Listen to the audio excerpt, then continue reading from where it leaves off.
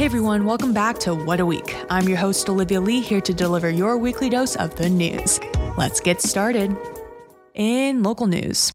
This past Sunday, a right-wing protest in Portland turned into a gunfight when anti-fascist demonstrators returned fire at a man who shot at them with a handgun in a downtown street. The firefight took place in the heart of downtown Portland soon after 6 p.m. on Sunday night. Portland Police Bureau confirmed that a man had been arrested over the shooting but did not have any information on any injuries.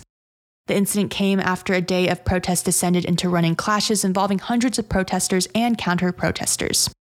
This past Sunday's planned gatherings were spurred by a similar event 1 year ago, where right-wing demonstrators, including some affiliated with the Proud Boys, faced off against anti-fascist counter-demonstrators in downtown Portland. The two groups pelted each other with paintballs, mace, and rocks, as Portland police stayed mainly out of the way. In state news. Last Friday, the Oregon Health Authority reported 19 new COVID-related deaths, raising the state's death toll to 3,012.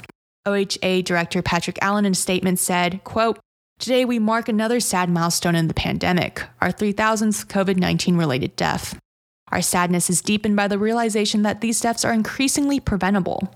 We know that the available vaccines provide a reliable protective shield against serious illness and death from COVID-19. These vaccines are saving lives every day, and I urge every Oregonian who has not yet received the vaccine to please make a plan to be vaccinated." End quote.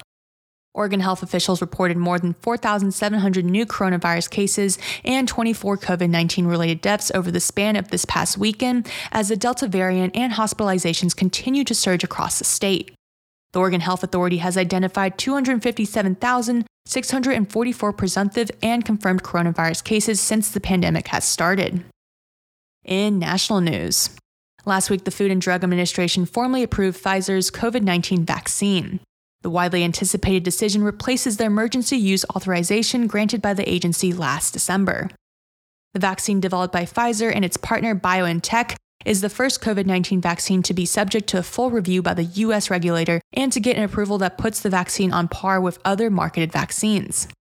The full approval could make it easier for employers, the military, and universities to mandate vaccination and may reassure some people who are still indecisive about getting the vaccine. The country's top health officials announced last Wednesday that COVID-19 booster shots of the Pfizer and Moderna vaccines are set to become available for all U.S. adults beginning next month. Dr. Vivek Murthy, the Surgeon General, spoke on this announcement at a White House briefing saying, quote, "We know that even highly effective vaccines become less effective over time.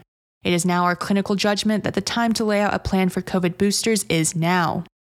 In international news, last week China reported no new locally transmitted COVID-19 cases for the first time since July, according to its National Health Commission, as authorities doubled down on the country's stringent zero-COVID approach. China has been grappling with the spread of the highly contagious Delta variant since July 20th, when a cluster of COVID-19 infections were detected among airport cleaning staff in the eastern city of Nanjing. Since then, it has catapulted into the worst outbreak China has seen since 2020, spreading to more than half of the country's 31 provinces and infecting more than 1,200 people. The surge in cases driven by Delta were seen as the biggest challenge yet to China's uncompromising zero-tolerance virus policy.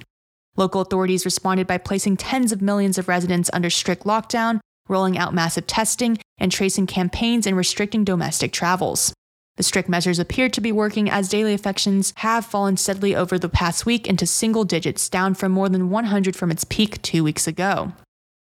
Lastly, here is the wildcard news for the week. Greenland saw rain at the highest point of its ice sheet for the first time since scientists have been making observations there. According to the U.S. National Snow and Ice Data Center, rain fell for several hours on an area 10,551 feet in elevation on August 14th, an unprecedented occurrence for a location that rarely sees temperatures above freezing. It was also the latest date in the year scientists have ever recorded above freezing temperatures at the National Science Foundation's Summit Station. The rainfall coincided with the ice sheet's most recent, quote, melt event, in which temperatures get high enough that the thick ice begins to melt. Well, that wraps up What a Week. Stay safe and see you guys next week.